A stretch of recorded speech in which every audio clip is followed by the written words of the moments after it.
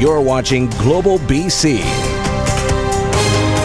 This is Global News Hour at 6. Good evening and thanks for joining us. We have breaking details of a tragedy in Penticton. 4 people dead in what's believed to be a series of targeted shootings. The crime scene spans several locations. Let's go live to Global's Shelby Tom, who's in Penticton with the very latest on this. And Shelby, the alleged gunman turned himself in to police. That's right, Sophie. A 60-year-old man has turned himself into police after an alleged shooting spree left 4 people dead in Penticton today. Hysterical family members arrive on the scene of a fatal shooting in downtown Penticton. One of 4 victims in a devastating shooting spree within a 5-kilometer radius late Monday morning. I just heard really loud bangs that I thought were from the construction 3 doors down.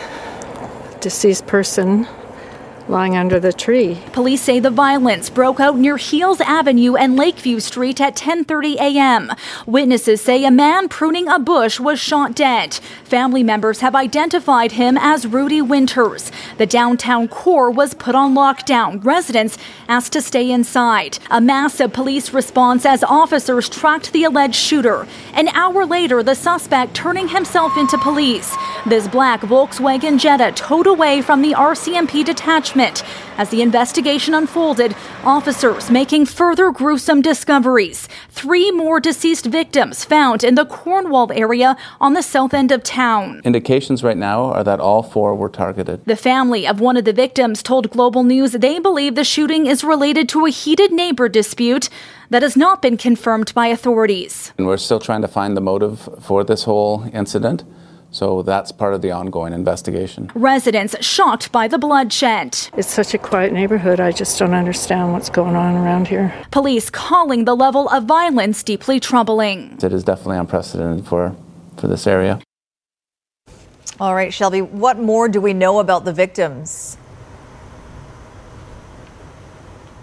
Police say they are still notifying next of kin, but they can confirm tonight that 2 men and 2 women tragically lost their lives here today. Police say they are still investigating a potential motive for these crimes. Sophie. All right, thanks for that. Shelby Tom in Penticton for us.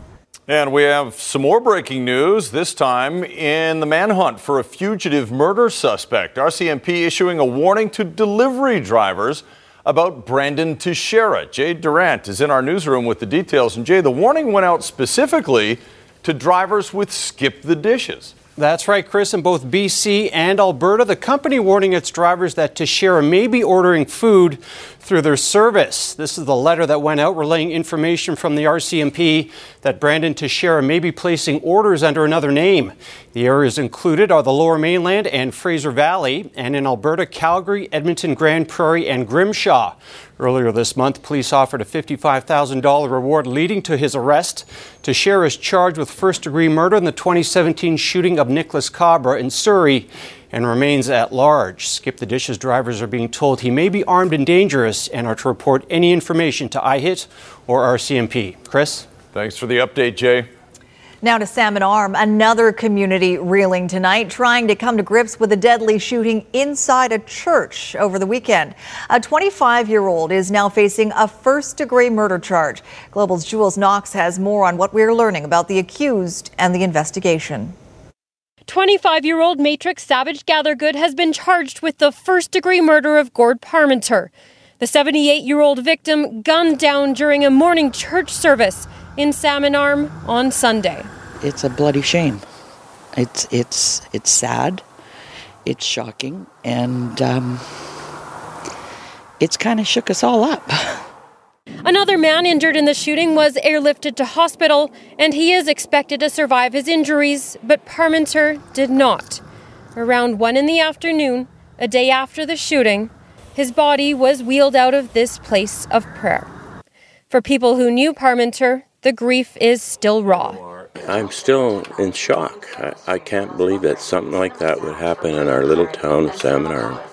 Parmenter was an elder at the Church of Christ. He's remembered for his volunteer work and for fostering several children over the years, like Cole Wintringham. It never felt like a foster home. It felt like a second home. Winteringham remembers his foster father for his small acts of kindness and his devotion to his faith. With Gord, it was refreshing because he was a man who actually lived according to what he believed. The family had just been through recent trauma. A month ago, Parmenter's home was destroyed by a suspicious blaze. When there's a fire, it's bad enough, but when there's a fire and it's set by your front door and all your 8 tires are slashed, that kind of sends a message. And while police haven't confirmed a criminal connection between the shooting and the arson, the family isn't ruling it out. Gathergood was well known to Parmenter, and the victim's family says the alleged shooter struggles with mental health issues. In the meantime, as people in this tight-knit community struggle to come to terms with their grief, police continue to speak with witnesses to figure out exactly what happened and why. Jules Knox, Global News, Salmon Arm. 2 people are recovering from serious injuries after a train hit a car in Surrey this morning. The vehicle was struck at a marked train crossing at 179th Street and the Golden Ears connector. Early indications are that the vehicle was attempting to cross the tracks when it was hit by the freight train, but it's unclear if the crossing arms were down or not. Anyone with information or dash cam video is asked to call Surrey RCMP. An emergency meeting is being held at the Park Board tonight. A commissioner calling for Vancouver's 420 event to drop the free concert by hip-hop group Cypress Hill. Let's bring in our Tanya Beja, who's outside the Park Board offices tonight. And Tanya, the fear is the free concert will attract even more people and potentially cause even more damage to the park.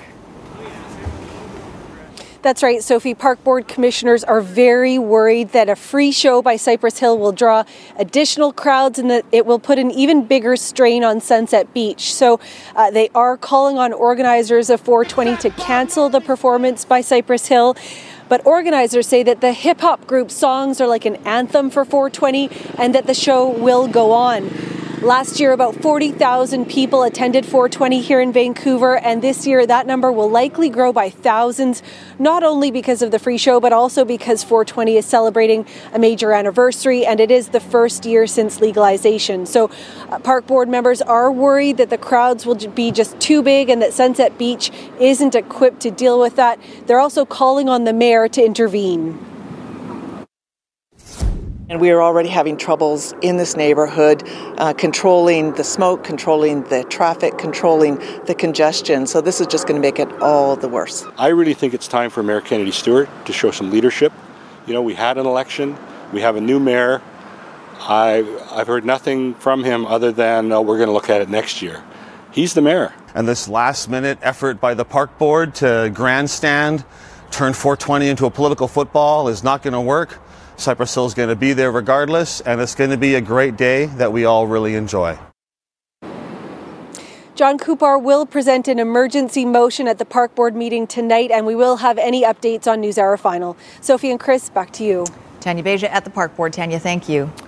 A Ugandan children's choir that had upwards of $15,000 in donations stolen from their vehicle this weekend say they're leaving Vancouver without hard feelings, but hope someone will step forward to do the right thing. The Sawuti Choir is making its way back to Kamloops today to try and regroup. They had performed at the Woodward's Atrium in Vancouver on Saturday. After grabbing lunch, they returned to find their vehicle, parked in the downtown east side, had been broken into. 2 laptops, an iPad, and a briefcase containing the donations were stolen. Since the theft was made public, an outpouring of support has come flooding in. Donations are being directed to the charity group 7wells.ca. That money goes towards supporting the schooling of children in Uganda and Rwanda. They can either sponsor a child or any donations at all will go towards that work. It costs probably about $500 a year to support a child. So the cash offering from the previous night, the Friday night, would have looked after a child for 14 years or 14 children for a whole year. It also provides food for their families as well. The Pink Sapphire Society, the group that invited the choir into the downtown east side, is compelling anyone with information to please come forward to any of their volunteers. More concerns tonight about innocent drivers getting caught up in the changes to Canada's drunk driving legislation. Police now are able to demand a breath sample from any driver they lawfully stop. Kylie Stanton has another example of how it can be unfair, even if in this case the woman appealed and won. This is the vehicle impoundment. 2 tickets can carry some heavy consequences. Revoking of the driver's license for 90 days. In this case, turning Gary Forsyth and his wife Inger's world upside down. She wasn't guilty of anything. Gary is speaking for his wife, who is out of town. He says she was on her way to a doctor's appointment in February when she stopped into a liquor store nearby to make a purchase. Shortly after she left, she was surprised to be pulled over. She said, "I don't think I was speeding, officer." He responded by saying, "No, there's nothing wrong with your driving. I just saw you come out of the liquor store and I'd like you to blow on this." Forsyth, who was battling bronchitis at the time, tried 10 times to provide a sample, but couldn't. Under the new laws that came into effect last December, that qualifies as a fail, resulting in a criminal charge, massive fines, and penalties similar to an impaired driving conviction. I went online. It happened to somebody in Vancouver recently, somebody in Grand Forks, somebody in New Brunswick. So it's running right across the country. I thought, well, I haven't been drinking, so I had nothing to worry about. Norma McLeod recently went through it as well. She had oral cancer and suffers from COPD, a respiratory condition that makes it difficult to breathe. She appealed her tickets and lost. That has this lawyer calling for changes. The solution is to eliminate mandatory alcohol screening demands and go back to reasonable suspicion. It's an exceptionally low standard as it is. BC Solicitor General says the review process for immediate roadside prohibitions has been in place for years and has withstood court challenges along the way. It's wrong. It needs to be reworded. And while the Forsyths won their case, there's no telling if or when it could happen again. Everybody would like to see drunk driving off the road, but not at the expense of some of our rights. Kylie Stanton, Global News, Victoria.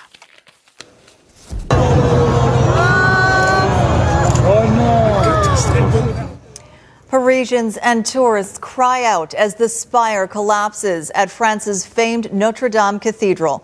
Thousands watch and weep as French firefighters struggle to contain the massive fire.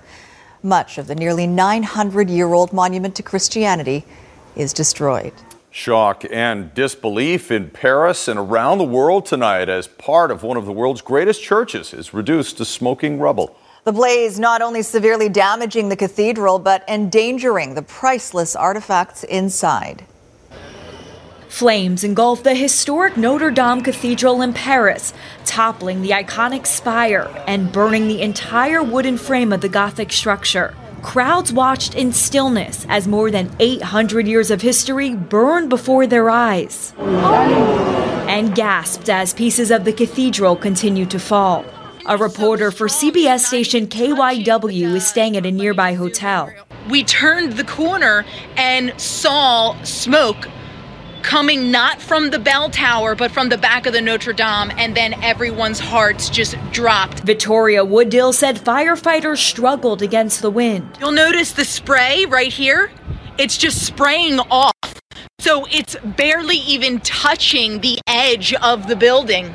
Crews say they used every means at their disposal to fight the fire, except for water drops from an aircraft, fearing that may have caused the whole structure to collapse. Paris's mayor says firefighters are optimistic they'll save the towers and the belfry. Crews already recovered priceless art and holy objects from inside. French President Macron visited the 856-year-old structure that had been undergoing a massive renovation.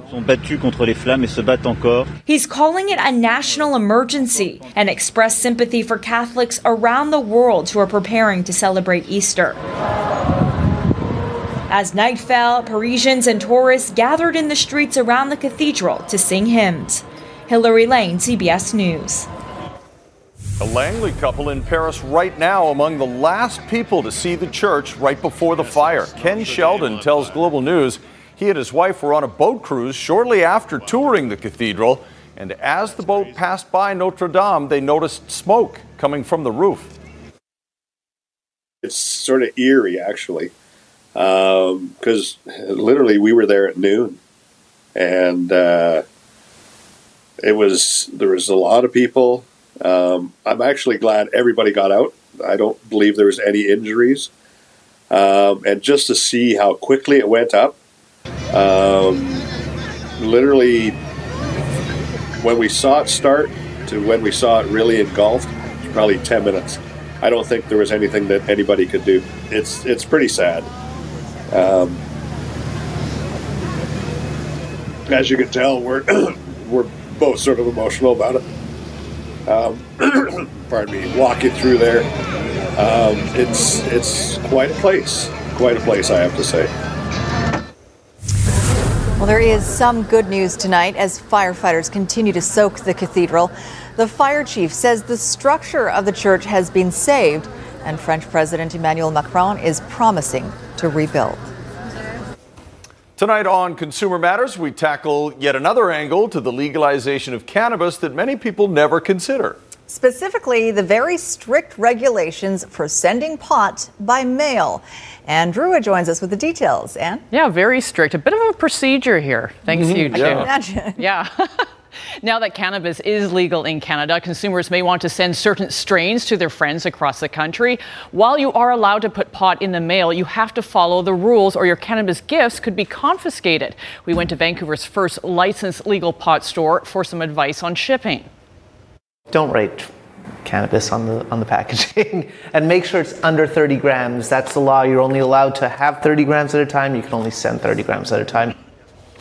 So Canadians can share a maximum of 30 grams of dried recreational cannabis with other adults. It must be sent in odor-proof, tamper-proof, leak-proof, and anonymous packaging. Pot should be sealed in inner packaging like this tamper-proof plastic container with a government-approved seal and then placed in unmarked outer packaging.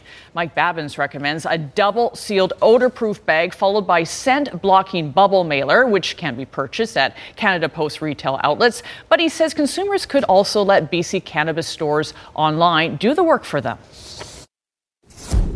Probably the smartest, safest, easiest way to do it is order it from your local government website and put in your friend's delivery address and send to them that way. That's how I would recommend doing it. Truly, just order it, put in their delivery address like you would from Amazon, have it shipped to them, you know it's done right. And a reminder that most Ziploc or zipper bags are not odor resistant. Canada Post will stop delivery and destroy any parcels that smell of cannabis or contain cannabis imagery. And if you have a consumer issue for me, there's my email information at consumermatters@globalnews.ca.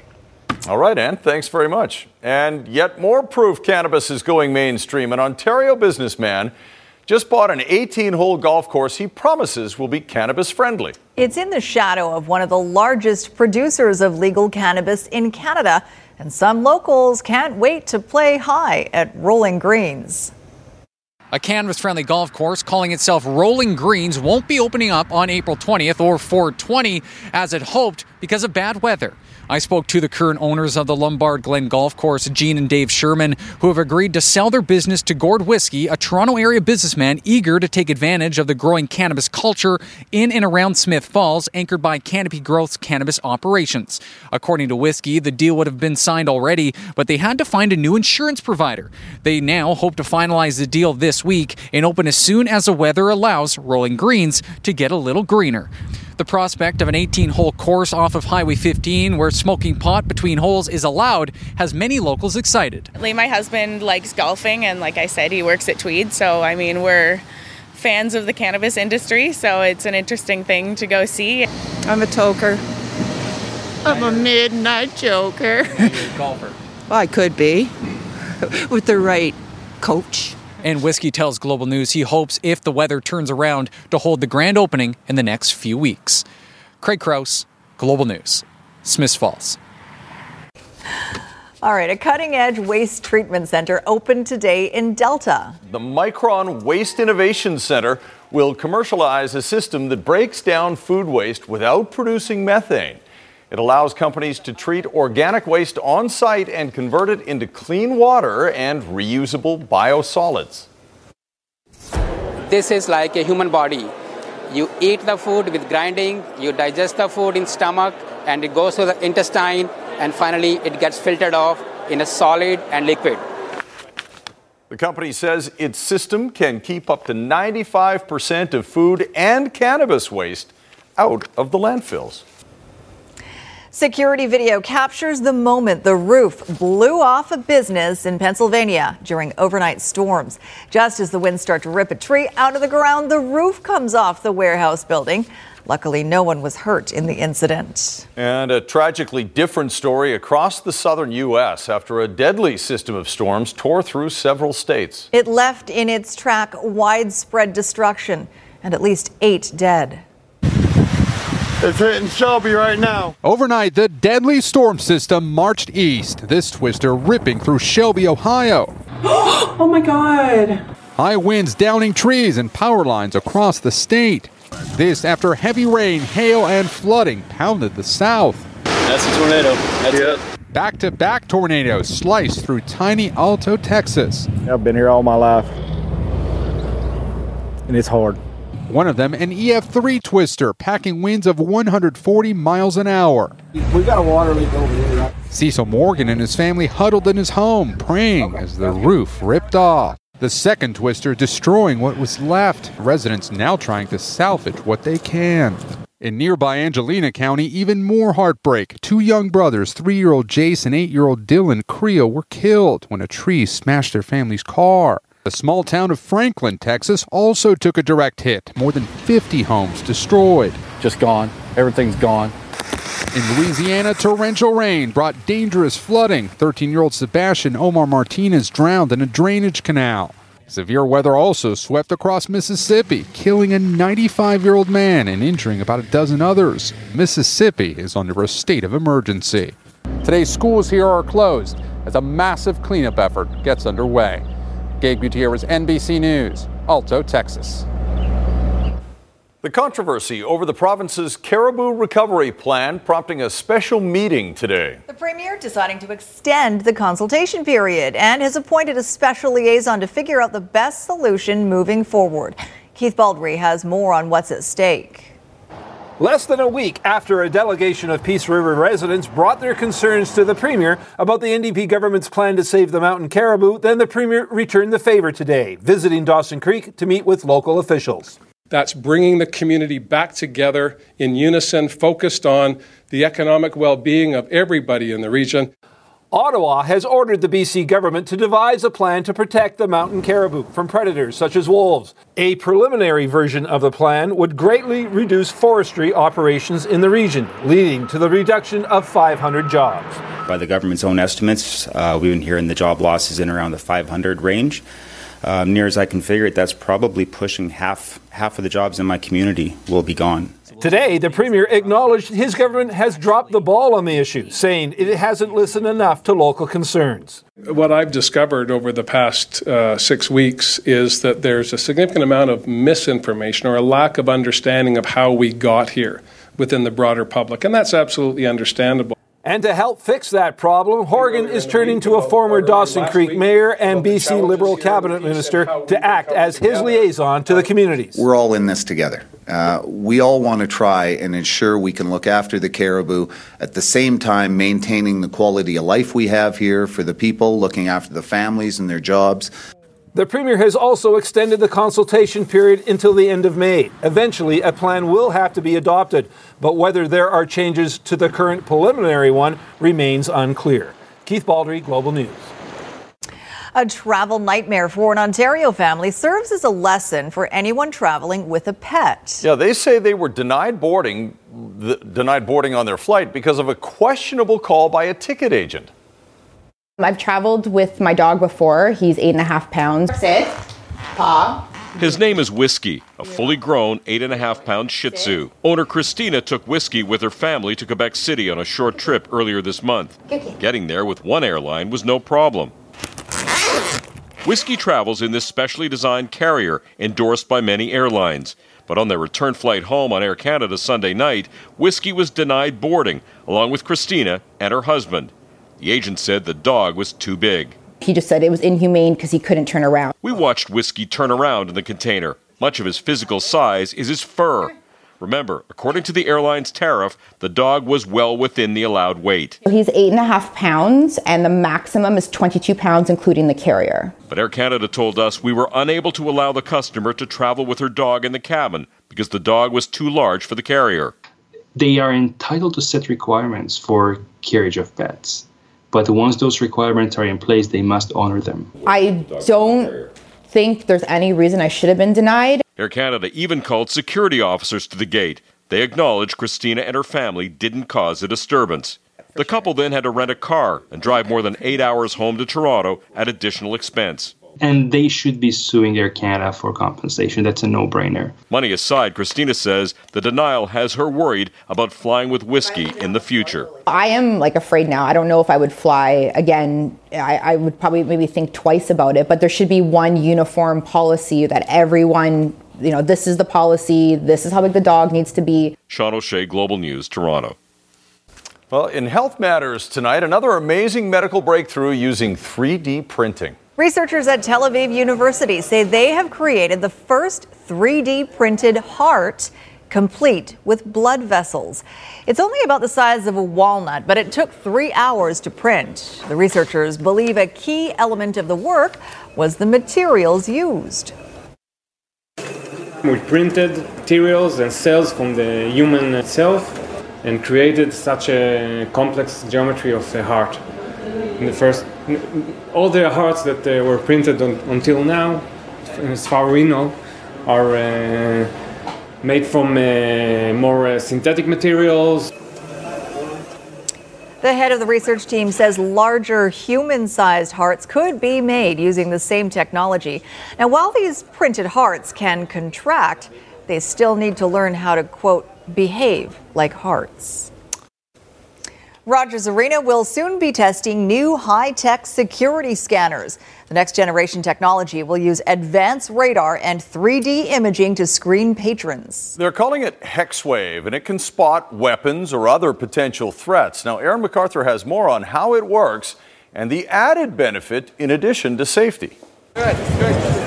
It is uncomfortable, it slows down fans, but invasive security at sports arenas, all part of our new normal. Next year at Rogers Arena, alongside the metal detectors, there might be something new. New technology called HexWave that can identify threats without having to pat people down. It's real-time active imaging. So this enables you to pass through a checkpoint without having to stop. It's technology that seems like it's straight out of a science fiction movie. Not much is known about when HexWave will be installed.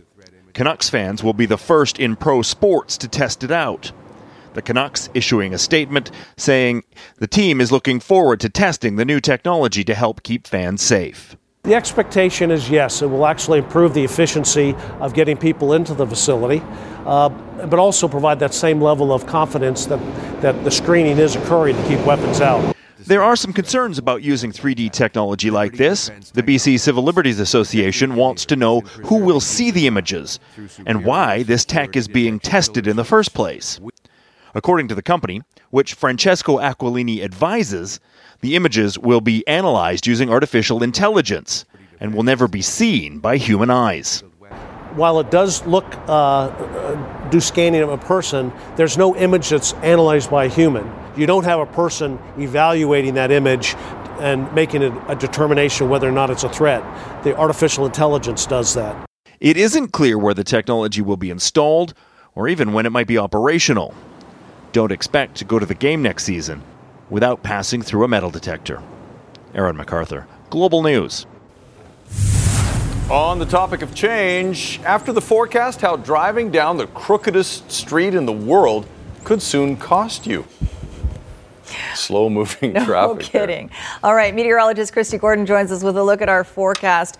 Boy, those poor sun runners who were Stuck out around 10:30 yesterday morning, Christy. Yes, they're a hardy bunch. Sunrunners have had to endure everything from cold to pouring down rain, but this is the first that I've heard of incredible downpour of hail, where some people have reported about an inch of hail after it was all said and done. A very isolated cell, and unfortunately, it was right over the Sunrunners for a good period of time. Thanks to Bob Friesen for that. Today, a whole bunch different. Is what I call a Simpson cloud day. The picture-perfect little clouds out there, and Alexandra captured that for me. We did see some high-level cloud towards the end of the day, but still a sensational day. Highs of 14, 15 degrees inland, near the water about 11 degrees. We're in for another change, everyone. So the north coast will get hit first. Tomorrow morning, expect periods of rain, mostly dry, as you can see across the south coast.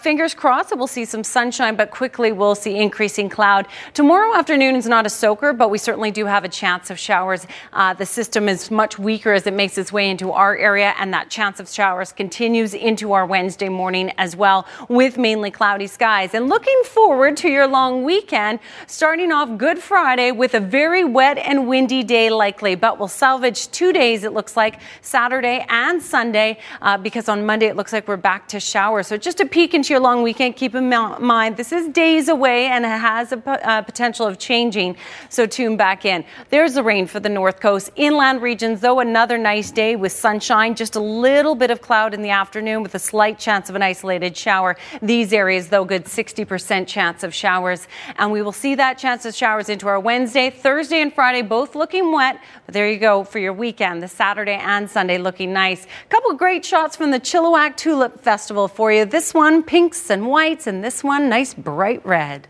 Beautiful. Thank you, Christy. It is. All right, it's not often a city considers a plan to reduce the popularity of a tourist attraction, but San Francisco finds itself with an unusual dilemma. The problem is with this famous section of Lombard Street, dubbed the crookedest street in the world.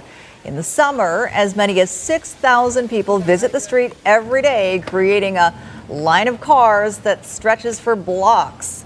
City and state officials have introduced a bill that would establish a fee of $10 American to drive the street, and drivers would have to reserve ahead of time. Really? It doesn't seem like much of a deterrent. I don't know, $10? I mean, maybe, but just go for a walk. Go for a walk. Get a better look at it. I like that old Volkswagen van. That was truly kicking it old school. Yeah. Try riding a bike down it. Or have you done that? Not there, no. Okay.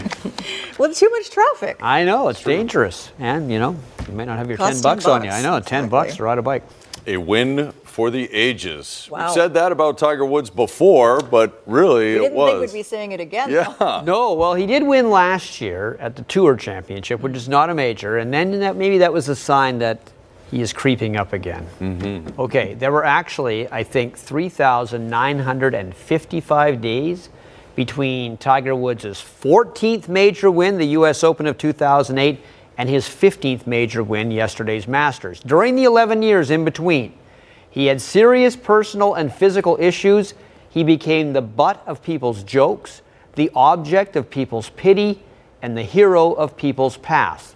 And that's why yesterday's Master win was so huge. He turned back the clock to a time when he was master of the golfing universe, and he is again. And for the younger stars of the game who idolized Tiger when they were kids, they didn't mind getting beaten by him because they became a part of history. But here it is. The return to glory. It's awesome. I'm glad he's back. It's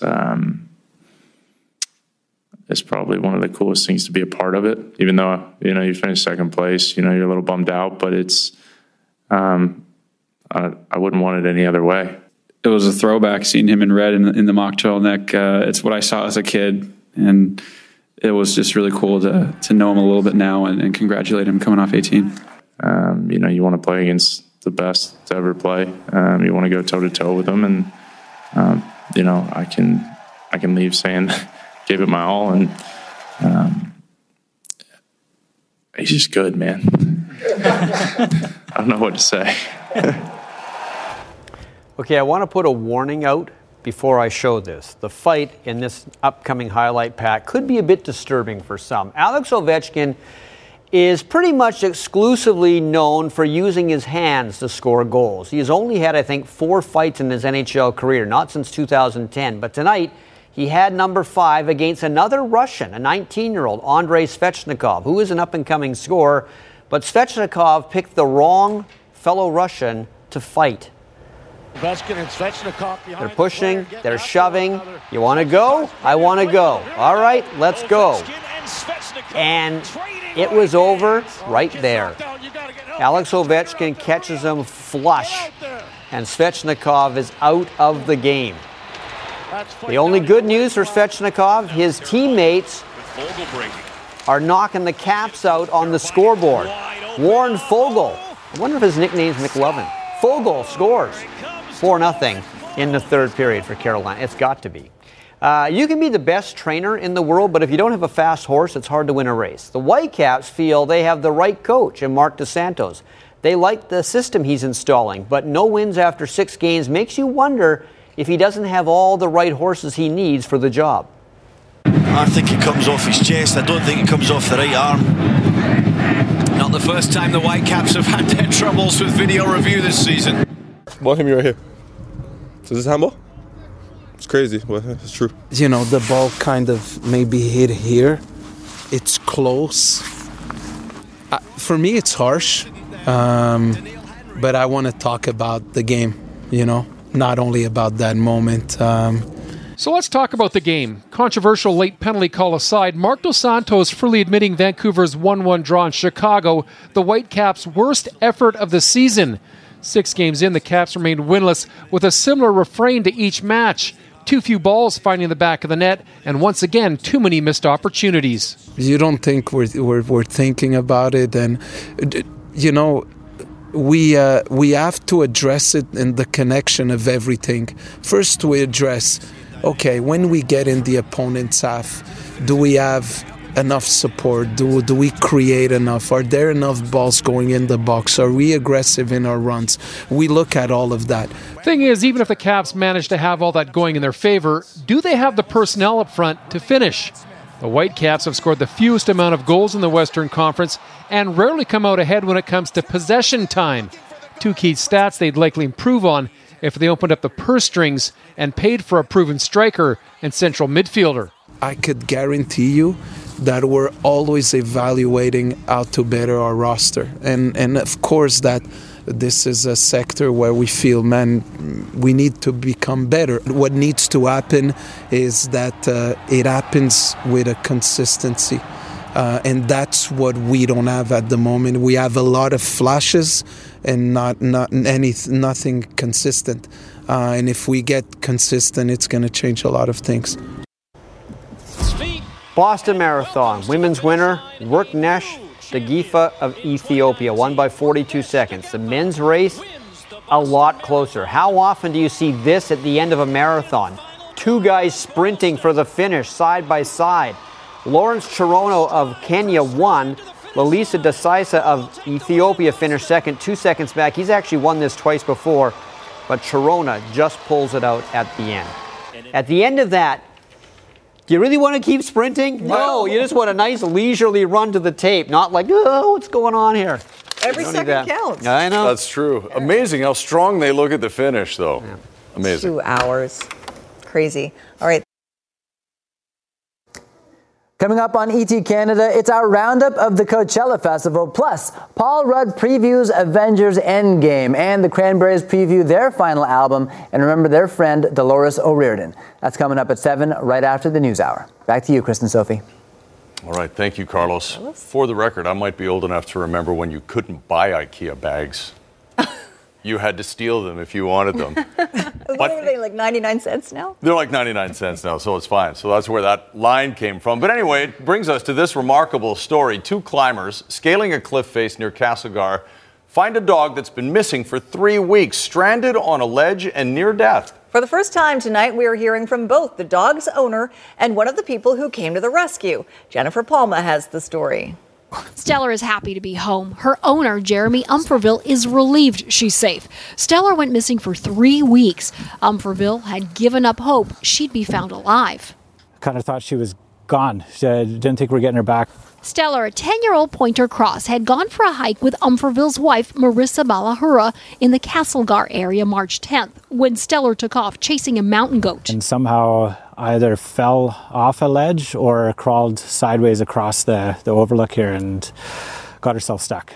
Jared Smith loves dogs. This one is his. So when he had a friend when climbing the brilliant bluffs in Castlegar last week and came across an emaciated and not very responsive Stellar, they knew they had to save her. And I'm like, oh, there's a dog stuck on the cliff. So we ended up trying to organize a rescue plan. I had a bit of a Cliff Bar in my bag, so I gave it a few bites just to kind of show that I was friendly, gave it a few pets, but it had no energy at all. It barely even acknowledged I was there. But Smith was scared she might fall if he carried her to safety. That's when the IKEA bag became a lifesaver. So we ended up getting the dog in the big blue tote IKEA bag, and I tied a knot in the rope a little above me, and then clipped the dog into the rope, and then we kind of just started inching our way up the mountain. Smith found a phone number on Stellar's collar and called. Balahura answered it and was nearby. She'd been searching for Stellar's remains. The dog could hear her crying and could see her. Instantly found all this energy, bounced out of the bag and just ran right to her. Yeah, we got lucky. Got her back. Stellar has now put some weight back on, thrilled to be with her people.